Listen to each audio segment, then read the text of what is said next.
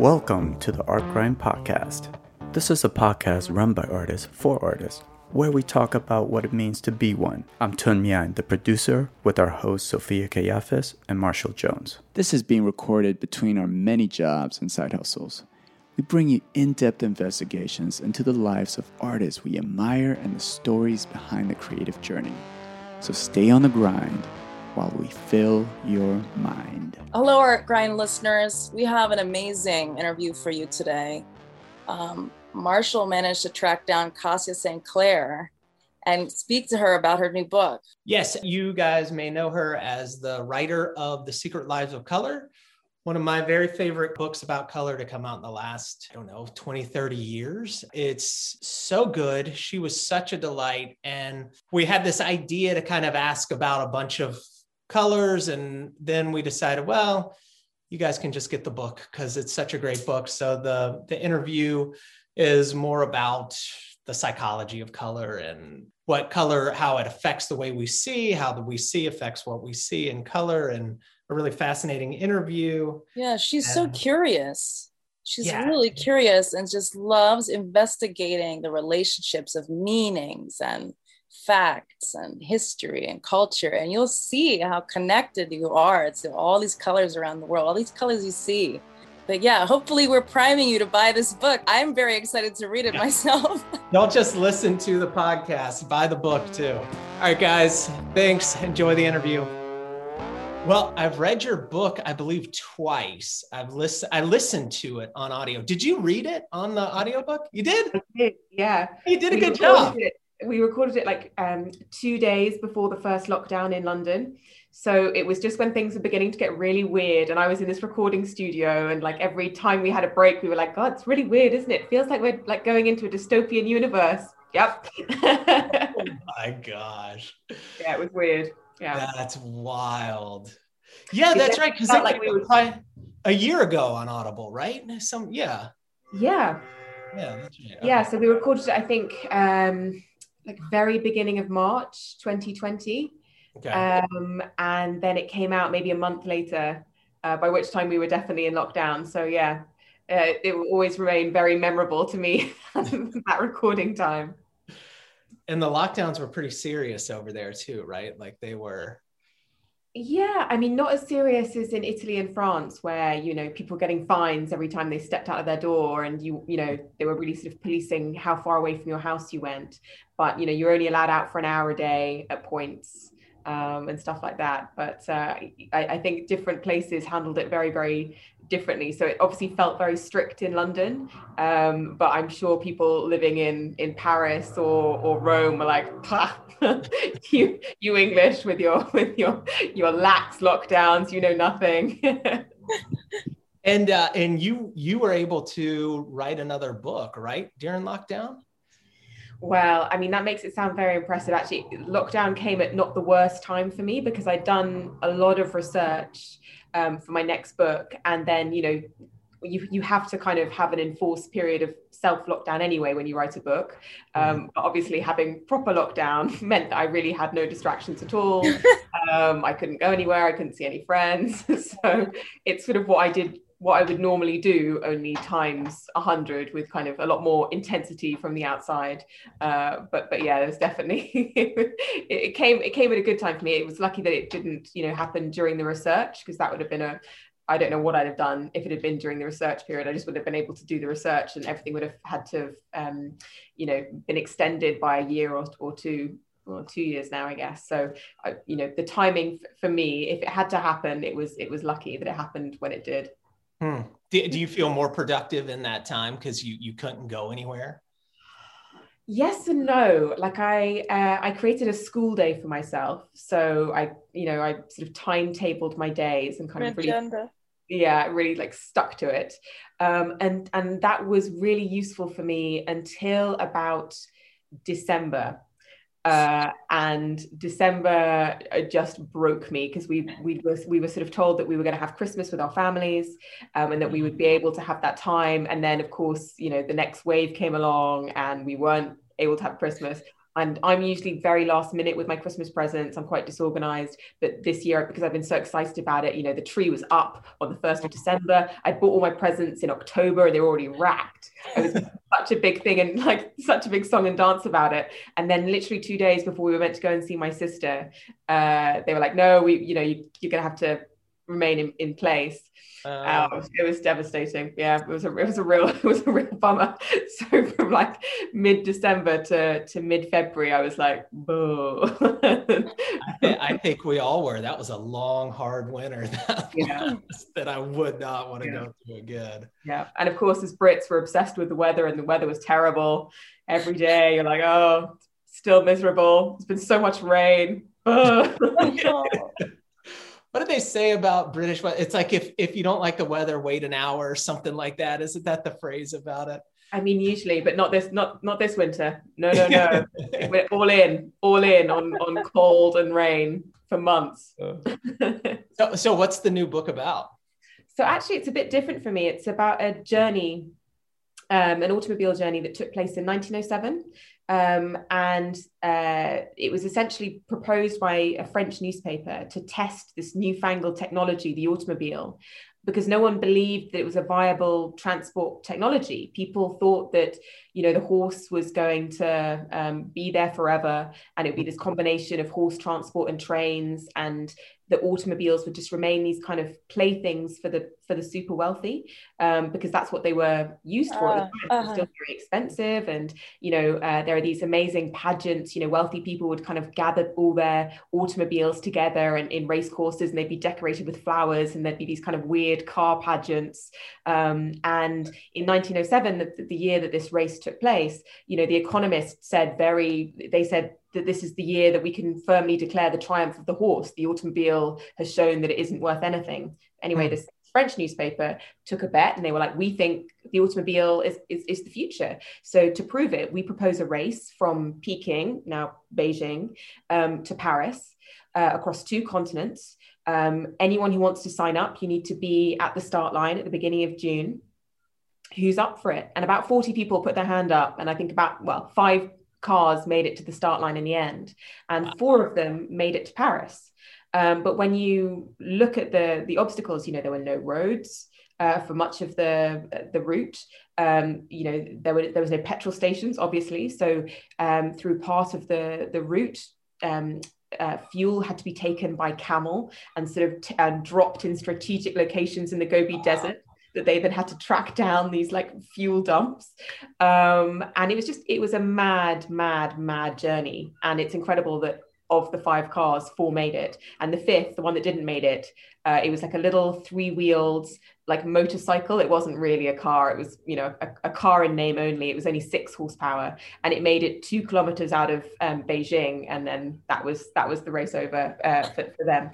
But the other cars, they made it in 2 months, which is astonishing. And my book looks at the race. It looks at the impact that it had, and it was reported globally. There are newspapers in Australia talking about it, rural Ohio, Canada, France, Italy, Spain. The whole world was obsessed with this race, and it really had an impact in making people believe that the car was the future. So how many horses made it across? So many horses. but what's really horrifying is that these descriptions of the cars going through the Gobi Desert, and they're taking the kind of traditional trade route, and which was usually taken by camels and oxen and things like that. And the route that you can tell where you're meant to go, you can, although there's no official road, you can tell where you're meant to go, because the path is lined by the carcasses of the animals that died along the way. So they were kind of driving along this alley of bones, essentially, for a couple of days, which must have, really been quite something. Wow. Yeah. That's amazing. Horrifying. Yeah. Yeah, I love the way you write about historical things, like in the color book. It's like you make it, there's all these little, what would you call them? Like salacious details about the pigments and things like that you bring into a historical context. And it's also like you feel like you understand a little bit more about psychology, you're learning about color. I really loved how you wrote that book. It was, I've read that, I think twice, I was saying. Yeah. So. Thank you. Yeah, I kind of feel like what I want to do is like a lot of digestion. I feel like it's my job to read everything, like the interesting stuff, the boring stuff, the, you know, random scientific papers, you know, everything that I can, and then I kind of try and digest it. And I want my books to be full of the kind of detail. I want people who are reading my books to be that kind of irritating friend where you're all reading together and they keep on nudging you and be like, did you know? I want my book to be full of those details that you just want to share with the people, you know, people around you, even strangers, like nudging people and being like, did you know this? Did you know that? I think that's what I hope to bring. And I think quite often people feel like history is boring, and history it's not. It's like, it's gossip, it's fascinating little tidbits. And I think sometimes you have to search for that, but they're there. And I love particularly when you find great details about topics that quite often seem like a bit mundane or a bit ordinary. You know, like I actually had a bit of a job persuading agents and editors to take on The Secret Lives of Color, and the same thing happened with textiles. You know, people were like, oh, textiles, you know, who wants to know about that? And I feel like it's a little bit the same with cars and travel and how we think about cars. You know, I grew up in a car age. I feel like my world map is kind of defined in a way by the car when you think about journeys and how you can get from A to B. And that's always what I'm trying to do is take these things that we take for granted and find kind of historical nuggets that make us see them in a new way. Yeah, that's really amazing to me. I don't know, taking a deeper look at things that you don't normally think of. Did you ever guess that so many artists would be affected by your book? Were you thinking of that when you were writing it? That painters would be reading it going, yes. Well, it's funny, like I said, I had real difficulty persuading people to take this book on because I didn't feel like it was a niche subject at all. When I was proposing it, when I had the idea and when I was talking about it to agents and editors, I was like, color affects a lot of people, designers, painters, artists. They're like, who isn't interested in color? And they're like, no, but it's a really niche topic, you know, and I was just like, I don't think it is. And hopefully the book has done well. I think it's done better than my editors hoped. So I feel like it's proven the point. But it's really wonderful that people do find a lot in it. But what I really actually enjoy is quite often people come up to me and say, oh, you know, I loved your book, but I wish you'd included this color, and then tell me some amazing story that I completely missed. And I feel like the book is 75 colors long, or has 75 different shades in it. I now feel like it could be 150 shades, 150 pigments, because there's so much more out there. And that's one of the joys of quite often, you know, before coronavirus, when I was doing live events, I'd give my spiel, I'd give my talk, and then people would come up and tell me all these other stories. And I love that. Well, this podcast is mainly for painters. We have various artists on, but Sophia, myself, and the other person who hosts sometimes are all painters, and we just talk about painting on the show. And you know, we all teach at various schools and stuff. And your book was everywhere. Like a lot of art students were reading it. I was reading it. It was really, it really had a big impact on our small little niche market. Just being like figure painters in New York City, they were all reading it. So that's great. I love that. So do you mind if we talk a little bit about color? I could ask you a few questions. No, please go ahead. Great. So I thought in The Secret Lives of Color, you had a great initial description that oddly enough, I don't think a lot of people know about, just how the eye see colors with like cones and rods. And could you tell us a little bit about that? Sure. So when I was first thinking about color and how I wanted to structure the book and think about, you know, the introduction phase, you know, obviously how we see color is so important. You kind of almost can't talk about color without acknowledging that the way we see it, the way we perceive it is different, and we have these kind of different mechanisms, and you have the physical aspect of it. So that is the physical structure of the eye. Light enters the eye, and the information is absorbed by these cells in the back. There are two different types, rods and cones. And the rods do kind of the heavy lifting, the black and white, and the cone cells absorb the sort of the color wavelengths. That information that is gathered by these cells is then processed. And it's the interaction between the kind of physical structures and what's happening in our minds and the kind of processing we do on this kind of raw data that is, I find, so fascinating, because although we might all be seeing the same red, and of course it's very difficult to know if we are, the way we experience it will be very different depending on our culture, on our own personal experiences with reds, artists that we particularly love who might have used it in this way or that, and the resonance we have. With the introduction, I wanted to talk about the kind of the physical way we see color, but also really early on, say, kind of flag up that colors, it's not a kind of flat experience for all people at all times. You know, when you think about how people have tried to map color, how people have tried to pin it down, almost like language, it's constantly evolving, it's constantly changing, and you need to really have sort of a high tolerance and a high allowance for change.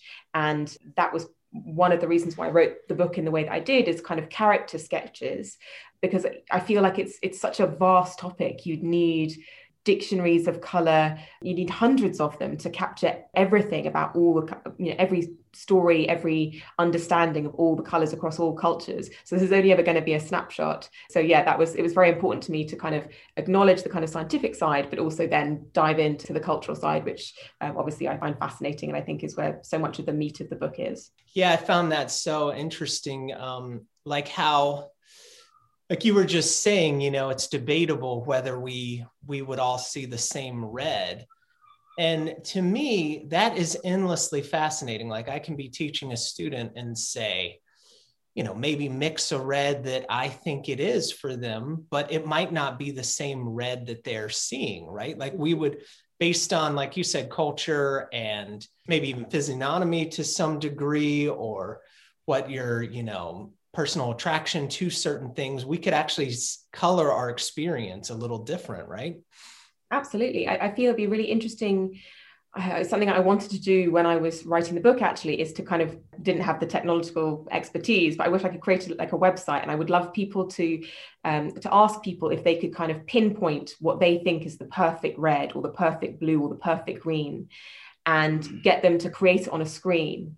And I think what they'd end up, I think the perfect reds and the perfect blues and the perfect greens would be so different. You'd have a real variation, even though it should feel quite standard. And I think it'd be influenced by things like the tools that that your parents used to show you what red was when you were younger. Like if you had Fisher Price toys and that was your perfect red and your perfect green, I'm sure that'd be different to if you came from another country and you had a different brand of toy and your parents were showing you, this is a perfect red, this is a perfect blue, you know, whether they were physical objects or whether you saw them in a book, whether you had paintings of them. I think there's so much of this kind of formative experience that goes in with our understanding of red, and personal experience and the emotional resonance different colors have for us. Yeah.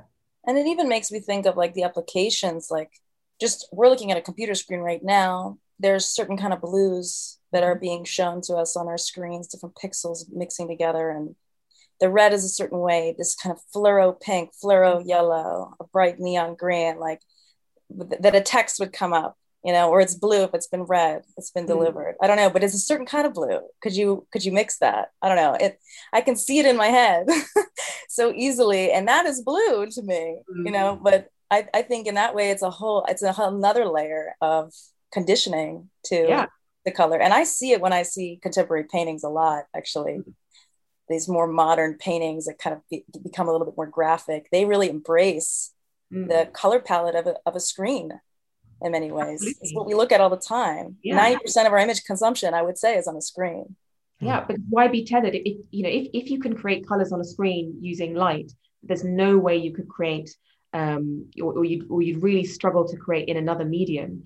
And that's what people are expecting. You know, I know that I'm very guilty. I wake up in the morning and I kind of, you know, hazily with my eyes half open Instagram and flick through, and you get kind of exposed to hundreds of thousands of different hues, really bright, really vibrant, different matches of colors and combinations.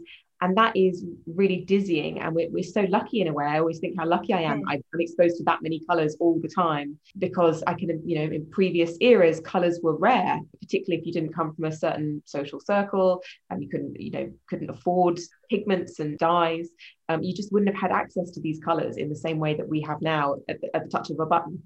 But it's so interesting to contrast that against like like nature, like back then, mixing a really beautiful red or green, it tied you to the material, to nature in so many ways. Whereas now you think of green and it's a pixel.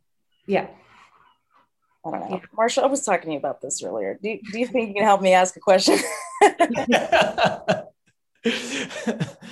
I was thinking in the same way when you were just talking that certain colors were reserved for certain classes of people, right? Like it was seen as an outward sort of indicator of your social status, right? Absolutely. So, lots of different cultures have codified these kind of ideas into law, not just in the West, although, in the book, I mostly talk about the Western associations. Most people, I think, in the UK and in America and Canada and Australia, if you think of like what is the color that's associated with royalty, they probably say purple. And that's because one of the most preeminent dyes of the ancient world was Tyrian purple, which was made from a type of mollusk that's native to the Mediterranean. And mollusk was used to dye cloth. And the cloth was incredibly expensive because it took so many of these mollusks to make a single ounce of dye. You had to have 200,000 mollusks to make an ounce of dye. And the cloth was more expensive than gold. And so it got used by royalty. It got used by the most powerful people in society. And as more people wanted it, they killed more and more mollusks, and the mollusks got rarer. And they got so rare that you find like accounts of Roman emperors bemoaning the fact that they can't afford to buy cloth in this color. It's too expensive. Wow. Yeah.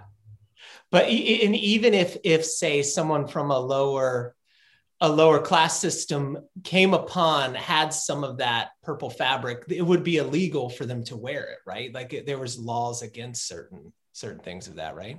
Absolutely. I mean, what you see is that these laws are passed again and again and again and again. So in the UK, you find statute after statute after statute trying to codify this kind of relationship between social class and colours, which suggests a couple of things. First, that it really mattered to them. But secondly, that these laws weren't being obeyed. There's no, if they were being obeyed, if people were really sticking to it, there wouldn't be any need for these laws to be passed again and again and again with exactly the same. So, either it was being broken all the time, or there was a real fear that it was being broken, and people were kind of circumnavigating these rules. But it was clearly also very important. In the West, generally speaking, the duller, earthier colours, the colours that looked more like dirt and earth, were reserved for more low status people, particularly in agrarian economy, so particularly people who worked with animals and in the countryside, and more saturated and vibrant hues were reserved for higher orders. And it was really very strict. Different colours could be worn by certain orders, but only as a trimming. And then you go up a social order and they're allowed a bigger surface area of this colour, of this dye. So it was really trying to make very clear the social status of the individual for observers, so that a person walking down the street, in theory, could look at someone's wardrobe and immediately know what social position they were, and maybe even what trade they were in, and things like that. So it was this idea of having this very clear, very obvious social order, and colour was vital to this language, this understanding. And we still do that a bit today, like a Rolex watch or something, just to symbolize. I think about that with, like, my brother works on watches. He's like a watchmaker. And he says that, like, now everybody has iPhones, so you don't really need a watch because you have a phone in your pocket, but an iPhone's not like a high status good.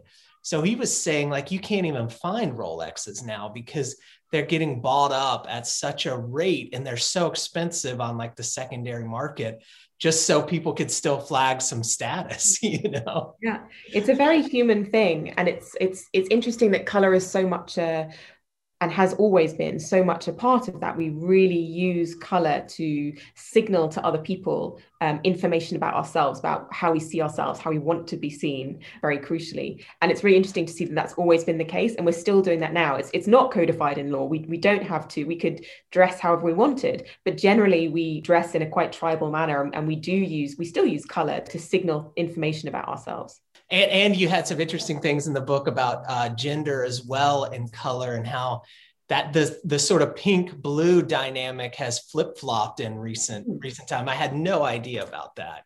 Yeah, it's really interesting actually, because my dad was born in 1925 and he was born before the kind of the flip. And his partner sadly passed away at Christmas time. But they're in their 90s and they both used to walk with sticks. And her stick was blue and his stick was pink. That was the way round they had it, because for him, pink doesn't seem like a very feminine color. He was like, yeah, the pink stick's mine, the blue stick's hers.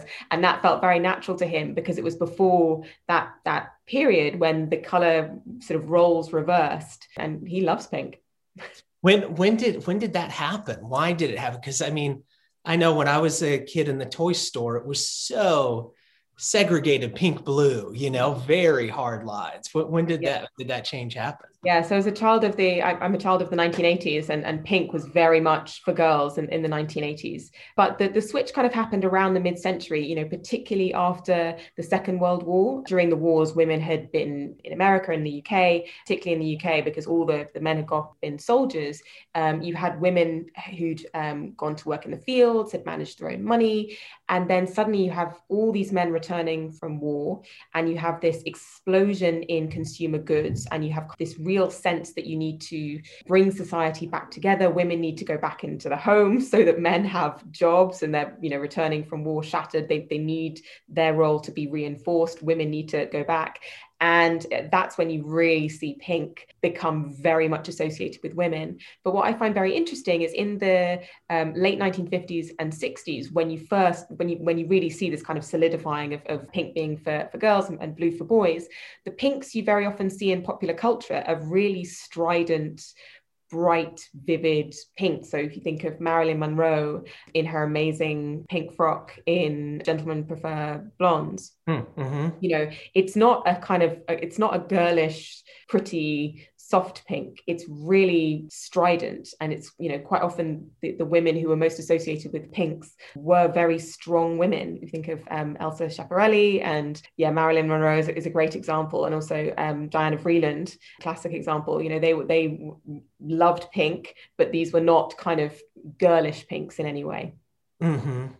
It's so interesting, this, like, talking about this, like, we give things so much power as humans that aren't inherently like, you couldn't really inherently give a gender, a color, or anything. And I remember like pink being that by corporations and things. And then punk rock subverted it, and it was a very powerful color in punk rock, that bright neon pink. And you think, like, what is the impetus to give colors and things so much power and not just see them as a color? I feel like it's just what humans do. I feel like it's what we've always done. We've always wanted to create meaning, and we've always wanted to communicate, and almost any tool that we can use to communicate, we use. And color is such a natural one. You literally, colors can come out of the earth. When you look at the earth pigments that we used in cave paintings and red ochre, they were traded really early on. You can see very bright, vibrant examples of red ochre have been traded over vast distances by the earliest societies. These things really mattered to us. What is it in the human DNA? What is it about color? What is it about the interaction between the two? How could you answer that? But I love that. And I love that it's still propelling us even to this day. People are still trying to find new colors. People are still trying to perfect colors. Like you were saying earlier about colors on screens versus kind of traditional colors, I guess, non-digital colors. We're still trying to create new meanings, and we've got this striving to communicate. And I think color is part of that, and always has been and always will be. And color in paintings, I talk a lot about temperature when I talk about color to my painting people, students, I guess you could say. And they realizing that it's contextual.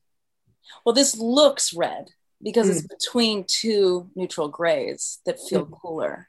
So this feels a little bit more red. But if you take it away and you put it between two other colors, it doesn't maybe feel as hot.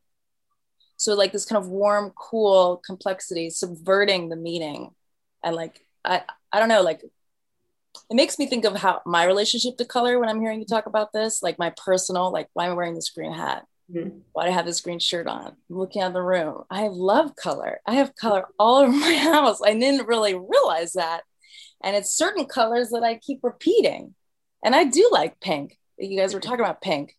I have a neon pink hat. Well, it's actually like a light baby pink hat. And it says, "It's a girl" on the back. Because people are constantly mistaking me for a man all the time. I wear makeup, but there's something about the way I walk around. I don't know. Excuse me, sir.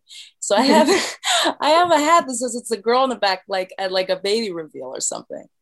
And I wear pink ironically. So I'm taking what I think the culture wants me to understand. I am a woman, and I'm saying, okay, yeah, I'm a woman. That's what pink means to me. I don't know. Maybe I'm oversharing. No, I love it. That's exactly what I was talking about. It's a communication tool. You're kind of using it to communicate something about yourself, but you're also kind of, it feels like from what you're describing, you're also using it to say something about society in the way that you have to kind of reinforce this gender identity as you walk down the street. I think color is very playful, and we enjoy being playful with it. Yeah. I love that. Yeah. And it's like symbols in a way, like I was reading a lot about semiotics. It's something that I don't understand, but I've been desperately trying to understand because I think it's very powerful. And then thinking about color within that. And this one book started talking about like sports teams. A team went from green to red and was winning more games. And then a team went from white jerseys to black jerseys and got more penalties. Like all this kind of weird, just psychological heaviness around color. You know, it's a box of crayons, or it's a whole way of communicating that I find so fascinating. Because you, Sophia, in your pink hat, it's communicating something to people without you having to use words. And Cassie, I think that's why your book was so powerful. Why I had to read it twice is because it wasn't just about color. It's about people and how people communicate and what people hold dear, and sometimes their misguidedness, and sometimes they're, all those things wrapped up. It's fascinating. We give these colors those meanings that, although there's an argument about whether colors have meaning just independently and whether we all feel the same way if we all look at the same color, it's clear that a lot of it is cultural. So, like I said, in the West, purple is the color of royalty, and we look at it and we associate, certain images might flash up in our head, and we might make us feel a certain way. But if you go to China, for example, and you ask about the color of royalty, they'll say it's yellow, because that's part of their culture and heritage, and yellow is the color most associated with royalty for them. And so it's incredible that we have this kind of, it's exactly like a language where some of it is shared, some of it is separate, and we all join together to give these meanings. And then they have such power and weight over us, like the sports teams, that get more penalties or win more. We're kind of entering into it, and we shape it, and it shapes us. It reminded me, I've heard people say that people who don't have a certain word in their language for a certain color don't see that color. Do you believe that's true? Do you think that they kind of go hand in hand?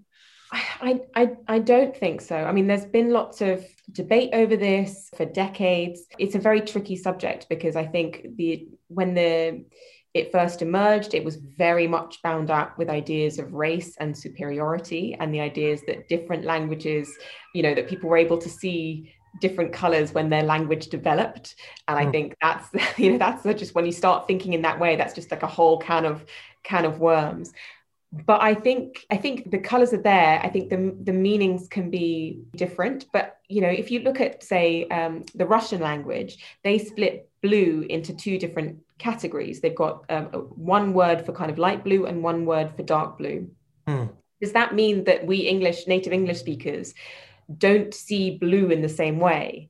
Or do we receive it differently because we don't have different words for light blue and dark blue?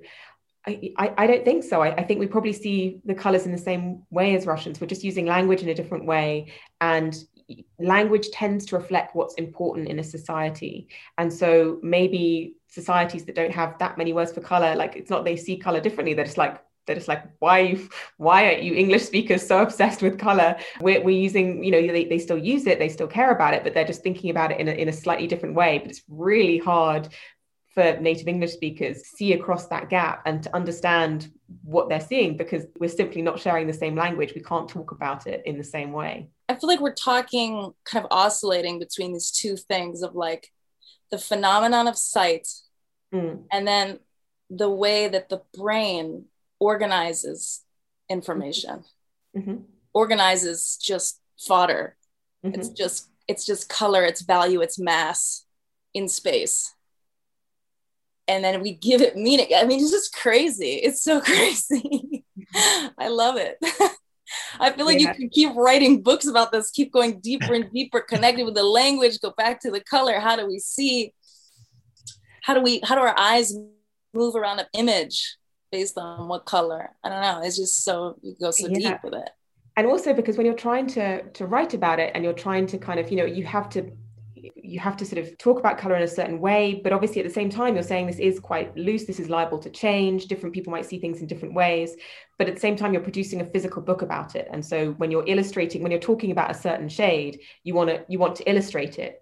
But if you're saying this shade looks different to lots of different people, and then you find yourself in the ridiculous position of then talking to a graphic designer and being like, well, what color am I going to have on the page to talk about this color that we may not even know what it looks like anymore. Maybe it was a historical color and we simply don't know, but we've got to illustrate it somehow. So we've got to kind of conjure a color up and decide between us two people, or maybe three people, what this color should look like on the page. And then we're giving it to people. And then the color that we've chosen in a back room somewhere then becomes that is ridiculous. I had this discussion when we were designing the book, and it felt ridiculous because in a way I wanted the book to say that these are cultural phenomenon and you can't pin them down. It's more expansive. Yeah, they're untamable. And then found myself duly choosing the perfect ultramarine to have on the ultramarine page, which was ridiculous. And then obsessing because, you once you've chosen the perfect one, it's then going to look different because it's going to go to different printers. The printer for the US publication is not the same as the printer for the UK publication. The second print run had a different printer from the first print run. It's chaos. And that is the way it should be. So there was this thing that I read in your book that was in the Middle Ages, it was illegal to mix color. Am I getting that right? Yeah, so it was quite a taboo in the West to mix colors in certain ways. It was sort of seen that there was this kind of cultural weight around colors being pure. And then this also was reflected by guild practices, so for dyers. And you had different guilds who were specialized in dyeing different colors. And it became kind of codified by guild practices. And so if you then wanted to create a mixture, say green, which is most easily done by mixing yellow and blue dyes, that became kind of a taboo because if you're a yellow guild dyer, you don't want to tread on the blue guild dyer's toes by, adding. So it became kind of a bit of a taboo. That isn't to say people weren't doing it, but quite often it would have to be outside cities, or there were kind of almost semi-legal carve-outs. And you can see this real disapproval in medieval Europe for people who are doing this mixing. But people were still getting upset about it, centuries later, when Isaac Newton discovered by using two prisms to first prize apart white light and then put them back together, that created a real scandal because it had always been assumed that pure white light was kind of a gift from God and was literally pure. And the thought that it could actually be broken down into, a spectrum, a colorful spectrum, and then be put back together was really shocking for people. And again, it kind of broke a taboo and people didn't want to believe it. They had always previously assumed when people had used prisms and produced a rainbow, they'd always assumed that it was kind of a trick in the glass. They hadn't realized that the glass was revealing something about white light. So fascinating. It's almost like seen as unnatural or something too. What's the most crazy color that you know? He was saying something about Mummy Brown, so it must be like people. Yeah, I mean, Mummy Brown. There's one worse than that. Yeah, Mummy Brown is the grossest. It's the one when if I'm giving a talk and there are kids in the audience, Mummy Brown is like the absolute surefire winner, and I can see all the faces of the parents like horrified, and I'm like, yeah, dead people. It's revolting. That's a really great one. But quite a lot of colors were discovered by accident. I love telling the story of mauve, this kind of the first aniline dyes, because this poor guy, this young scientist, was trying to create the cure for malaria. And he completely failed. But what he created instead was this incredible purple dye that went on to really democratize color. And suddenly people were wearing all sorts of bright, vivid hues that they'd never had access to before and were now suddenly quite affordable. He went to his grave never having discovered the cure for malaria, but he created a rainbow instead. So, that's kind of incredible. Wow. That's such a great story. So in it is quite probable that Indian yellow is cow urine, right? Yeah, so it's really tricky. It's one of those quite elusive color stories. Actually, one of the color stories that I love are the most elusive ones, because I feel it kind of proves the point that I wanted to make in the book. But yes, so Indian yellow used to arrive in the form of kind of yellow, dusty yellow balls to the UK and to France and to various other Western countries from India. And, it was merrily being used by artists, but they didn't really know where it came from. And in the 19th century, they wanted to sort of finally investigate this, finally track down the origin of this color. And they sent someone off, and he reported that it came from these poor cows that were only fed mango leaves. And then their urine was collected and boiled and purified, and then eventually, created into this kind of powdered pigment. And this was Indian yellow. It was then believed for a long time afterwards that maybe this was a complete joke, that this had been a joke that was being played on the British. Obviously, there was a lot of conflict at that time between Britain and India, who was, a colony at the time. And it was thought that maybe this man who'd been sent out to investigate, he was Indian, had written this story to kind of poke fun at the gullible British. But you can see a sample of these yellow balls in museums. There are samples in Australia, in an Australian museum, and also in the UK, and I'm sure in many other places as well. And it does seem that they are in fact cow urine, but the practice has obviously completely died out, and so we'll never know for sure, because it doesn't seem to, although this was quite a profitable trade and the pigment was really beloved, there doesn't seem to be much more documentary evidence of it, apart from this kind of investigation in the 19th century. And I got in touch when I was writing the book. I got in touch with an expert in Indian miniature paintings, and he was like, "Yeah, we kind of don't know." And I was like, "Great." That's a very satisfying ending to my story. Thank you. So this is a question that I ask a lot of guests. It's sort of famous on this podcast, and I thought it'd be fun for you to weigh in. It also speaks to your book about how elusive color is. Do you think, because, out of all the artists we polled, everybody has a different answer. Do you think that ultramarine blue is a warm or a cool color? I think it's a warm color. You do? Yeah. Tell us why, if you have a reason. When I think of ultramarine, I think of these paintings of the Virgin Mary, the kind of classic Renaissance paintings, which, as much as they're kind of odes to the Virgin Mary, they're almost also kind of odes to this pigment, some of them, because they were using ultramarine. It was so expensive, and they were using, vast fields of it to kind of glorify the Virgin Mary and to glorify their patrons. And there's this whole kind of ritualistic use of the pigment. And when you look at these kind of fields of ultramarine, it's about passion. And you can see that in the way that the pigment is used, and in the way that the folds of a cloak or the folds of a mantle are displayed, and they just radiate passion. And to me, that comes across, and it feels hot. It doesn't feel cool. It feels that it's devotional. And for me, devotion is not cold emotion. It's a hot emotion. Such a great answer. That's excellent. Okay, so I found out about a color from your book, and that is Vanta Black. Yes. Do you ever think that will be a painting color? Because I think of how that could revolutionize painting. It would make all the black in paintings feel gray, next to this super dark black. But I know it's a technology a little more than necessarily a pigment. Do you think that would ever go into oil painting?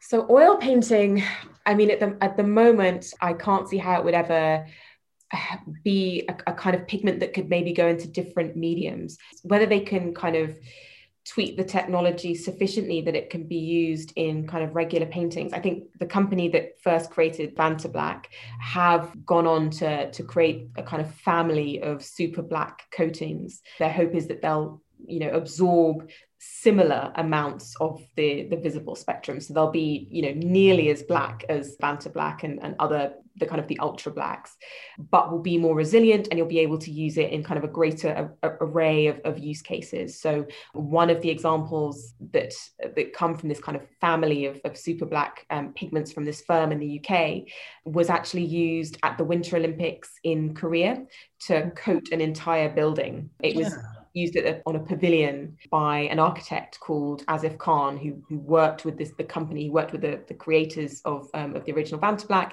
and they used kind of a sister product. And it was, you know, hard wearing enough to be applied over an entire building. So that to me feels like that is kind of that could and can be used in art. But, you know, Vantablack, the original Vantablack, and, you know, I believe an even blacker black has now been created by MIT, I think, using kind of very similar technology. They are really uncanny in that they absorb so much of the visible spectrum, you know, 0.065 or something like that. And when you're kind of getting into sturdier, more usable pigments that absorb less light, will they have the same impact, or will they feel like other blacks that are available? And also, we were talking earlier about context, you know, you talked about fear about kind of the context of colors. Will we be able to use super black pigments in ways that don't feel like a gimmick? I'm really excited to see what these kind of family of pigments do when they're unleashed and they're more widely available. But I think it'll be a little while before they're not used as a kind of stunt, as a kind of like gotcha moment. And I think it's really exciting to see if they're ever be able to use in a kind of more studied, natural way that somehow retains that power, but doesn't feel like a gimmick. And it's amazing because the technology, I think it came out first in 2014, the first Vantablack, and here we are now in 2021. And I've yet to see, you know, I think that building was really impressive. Sadly, I didn't get to Korea to see it, but I've yet to see, although there's been so much talk about it, I don't think I've really seen the fruits of it in any meaningful way. So I feel like I'm still waiting for this power, and almost maybe it's the anticipation that's the most important thing, and the fact that it's sparked such a conversation and such controversy. And I think people are almost having so much fun with that the actual thought of using Vantablack in incredible ways kind of almost gets lost. But Anish Kapoor owns Vantablack in some weird way, right? But now there's a darker black. So what is Yes, it created this whole art world spat, you know, much to the bemusement, I think, of the company that created it, because, you know, they created it for this very specific use case, which was it was initially developed to be used on the inside of satellite positioning systems. And then the press release came out talking about this ultra black, and the world went crazy. And I remember speaking to the founder of this company. It's called Surrey Nanosystems, and he was saying, you know, we were getting like emails and calls from all over the world. They had a call from someone telling them that they must be like being used by the devil, because only the devil would help create something that black. So the whole world went nuts. And I think at that time, you know, it wasn't a pigment. It was, you know, this material that was incredibly fragile and that needed an awful lot of care and expense and expertise. And, you know, he did this deal with Anish Kapoor. And of course, that has taken over the story since then. That's all, when people talk about Vantablack, of course, they talk about Anish Kapoor and the ownership of color and whether it's right to own a color. And that's become the story. Which was not, I don't think, what anyone had envisaged when they created this. They were just thinking about satellites. And then the art world got involved and craziness ensued. So I think that's really funny and ridiculous and probably very confusing for them. But yeah, like I said, I'm really excited to see what happens when it's actually used, and when it's kind of the broader family of products of these kind of ultra blacks are able to be used more widely by artists. I have a question for both of you. I just want to ask you both. You're a painter, Marshall, so I know you'll have your own relationship to this word, but if you had to name the most melancholic color, what would it be? And also, what's the most joyful color? It's a great question. Who wants to go first? You should go first. Okay. Well, actually, a color that's in your book that I was happy to have that you wrote about in your book, because I think it's such an important color. I think the most joyful color to me, the first one that sprang to mind, was lead tin yellow. Very bright, very sunny yellow. And I don't know why I'd associate yellow with joy. I guess because it has some sort of the sun maybe or something, or gold or whatever. And the most melancholic, well, I'm talking oil paint tubes because that's all that I really think about. But I guess it would be like Davies gray. It's very smoky, very transparent. It just feels, it feels sad to me when I look at it. Is that similar to Payne's gray? No, it's not dense. I think it's actually from grinding up shale or some sort of just like some mineral, and it hardly covers. Like it's one of the most transparent. It's like terre verte in that way. It's so it hardly covers anything, but it's just this very nondescript gray. Maybe it's slightly on the warm side of gray, but it's a really useful color. But those are my answers. Thank you. I think I'd choose a yellow as well for the joyful one, and I feel like it's yellow is a color that's come up a lot. You know, in I'd say the past 6 months, people have been talking about it as kind of the color of happiness, the color of hope. It seems to have come up a lot during, lockdowns and coronavirus. People have talked about kind of the impact that yellows have on their lives. Like I spoke to one person and he was like, I love yellow. And I asked him what he associated it with. And he was like, oh, the slice of lemon in my G&T. And I was like, that's the most British answer ever. Kudos. And then someone else said daffodils, which I loved as well. So I feel like yellow, I think that means joy for so many people. But yeah, maybe gin and tonic lemon slice yellow would be the color of joy in his honor. And in the kind of melancholy, I think of kind of glaucus. Again, it's kind of like a misty gray color. Yeah. Okay. And when I think of kind of like the color of melancholy, I kind of tend to think of like sea mist in the early morning, Maybe that's because when I'm like up walking the dog, wishing I was still in bed. Maybe that's what I'm thinking of. But yeah, it's funny that we've got sort of similar answers that immediately sprang to mind. What about you, Sophia? Well, I'm with you there on the yellow. I think it's either that or green, the kind of green that when you look at, it's almost yellow, but it is green. It's when you look at the underside of a leaf through intense light. And yeah. So like that is really a joyful color to me. It makes you feel alive looking at it. It reminds me that I'm alive to look at it. I have a lot of plants in my house because of that. I want that experience everywhere I look. And for the morose, melancholy color is more of a red for me, like a maroon. Mm-hmm. Imagine like a alizarin crimson cut with phthalo green. And it's just this, like it's about to turn off to a brown, but it's not quite. It's just so dark. I don't know, that like a bruise, heavy, like melancholy to me. There is a color that I love called Chevenix's purple brown that's about that color you described. Just like this. And I could see it being kind of melancholy, Yeah. Right.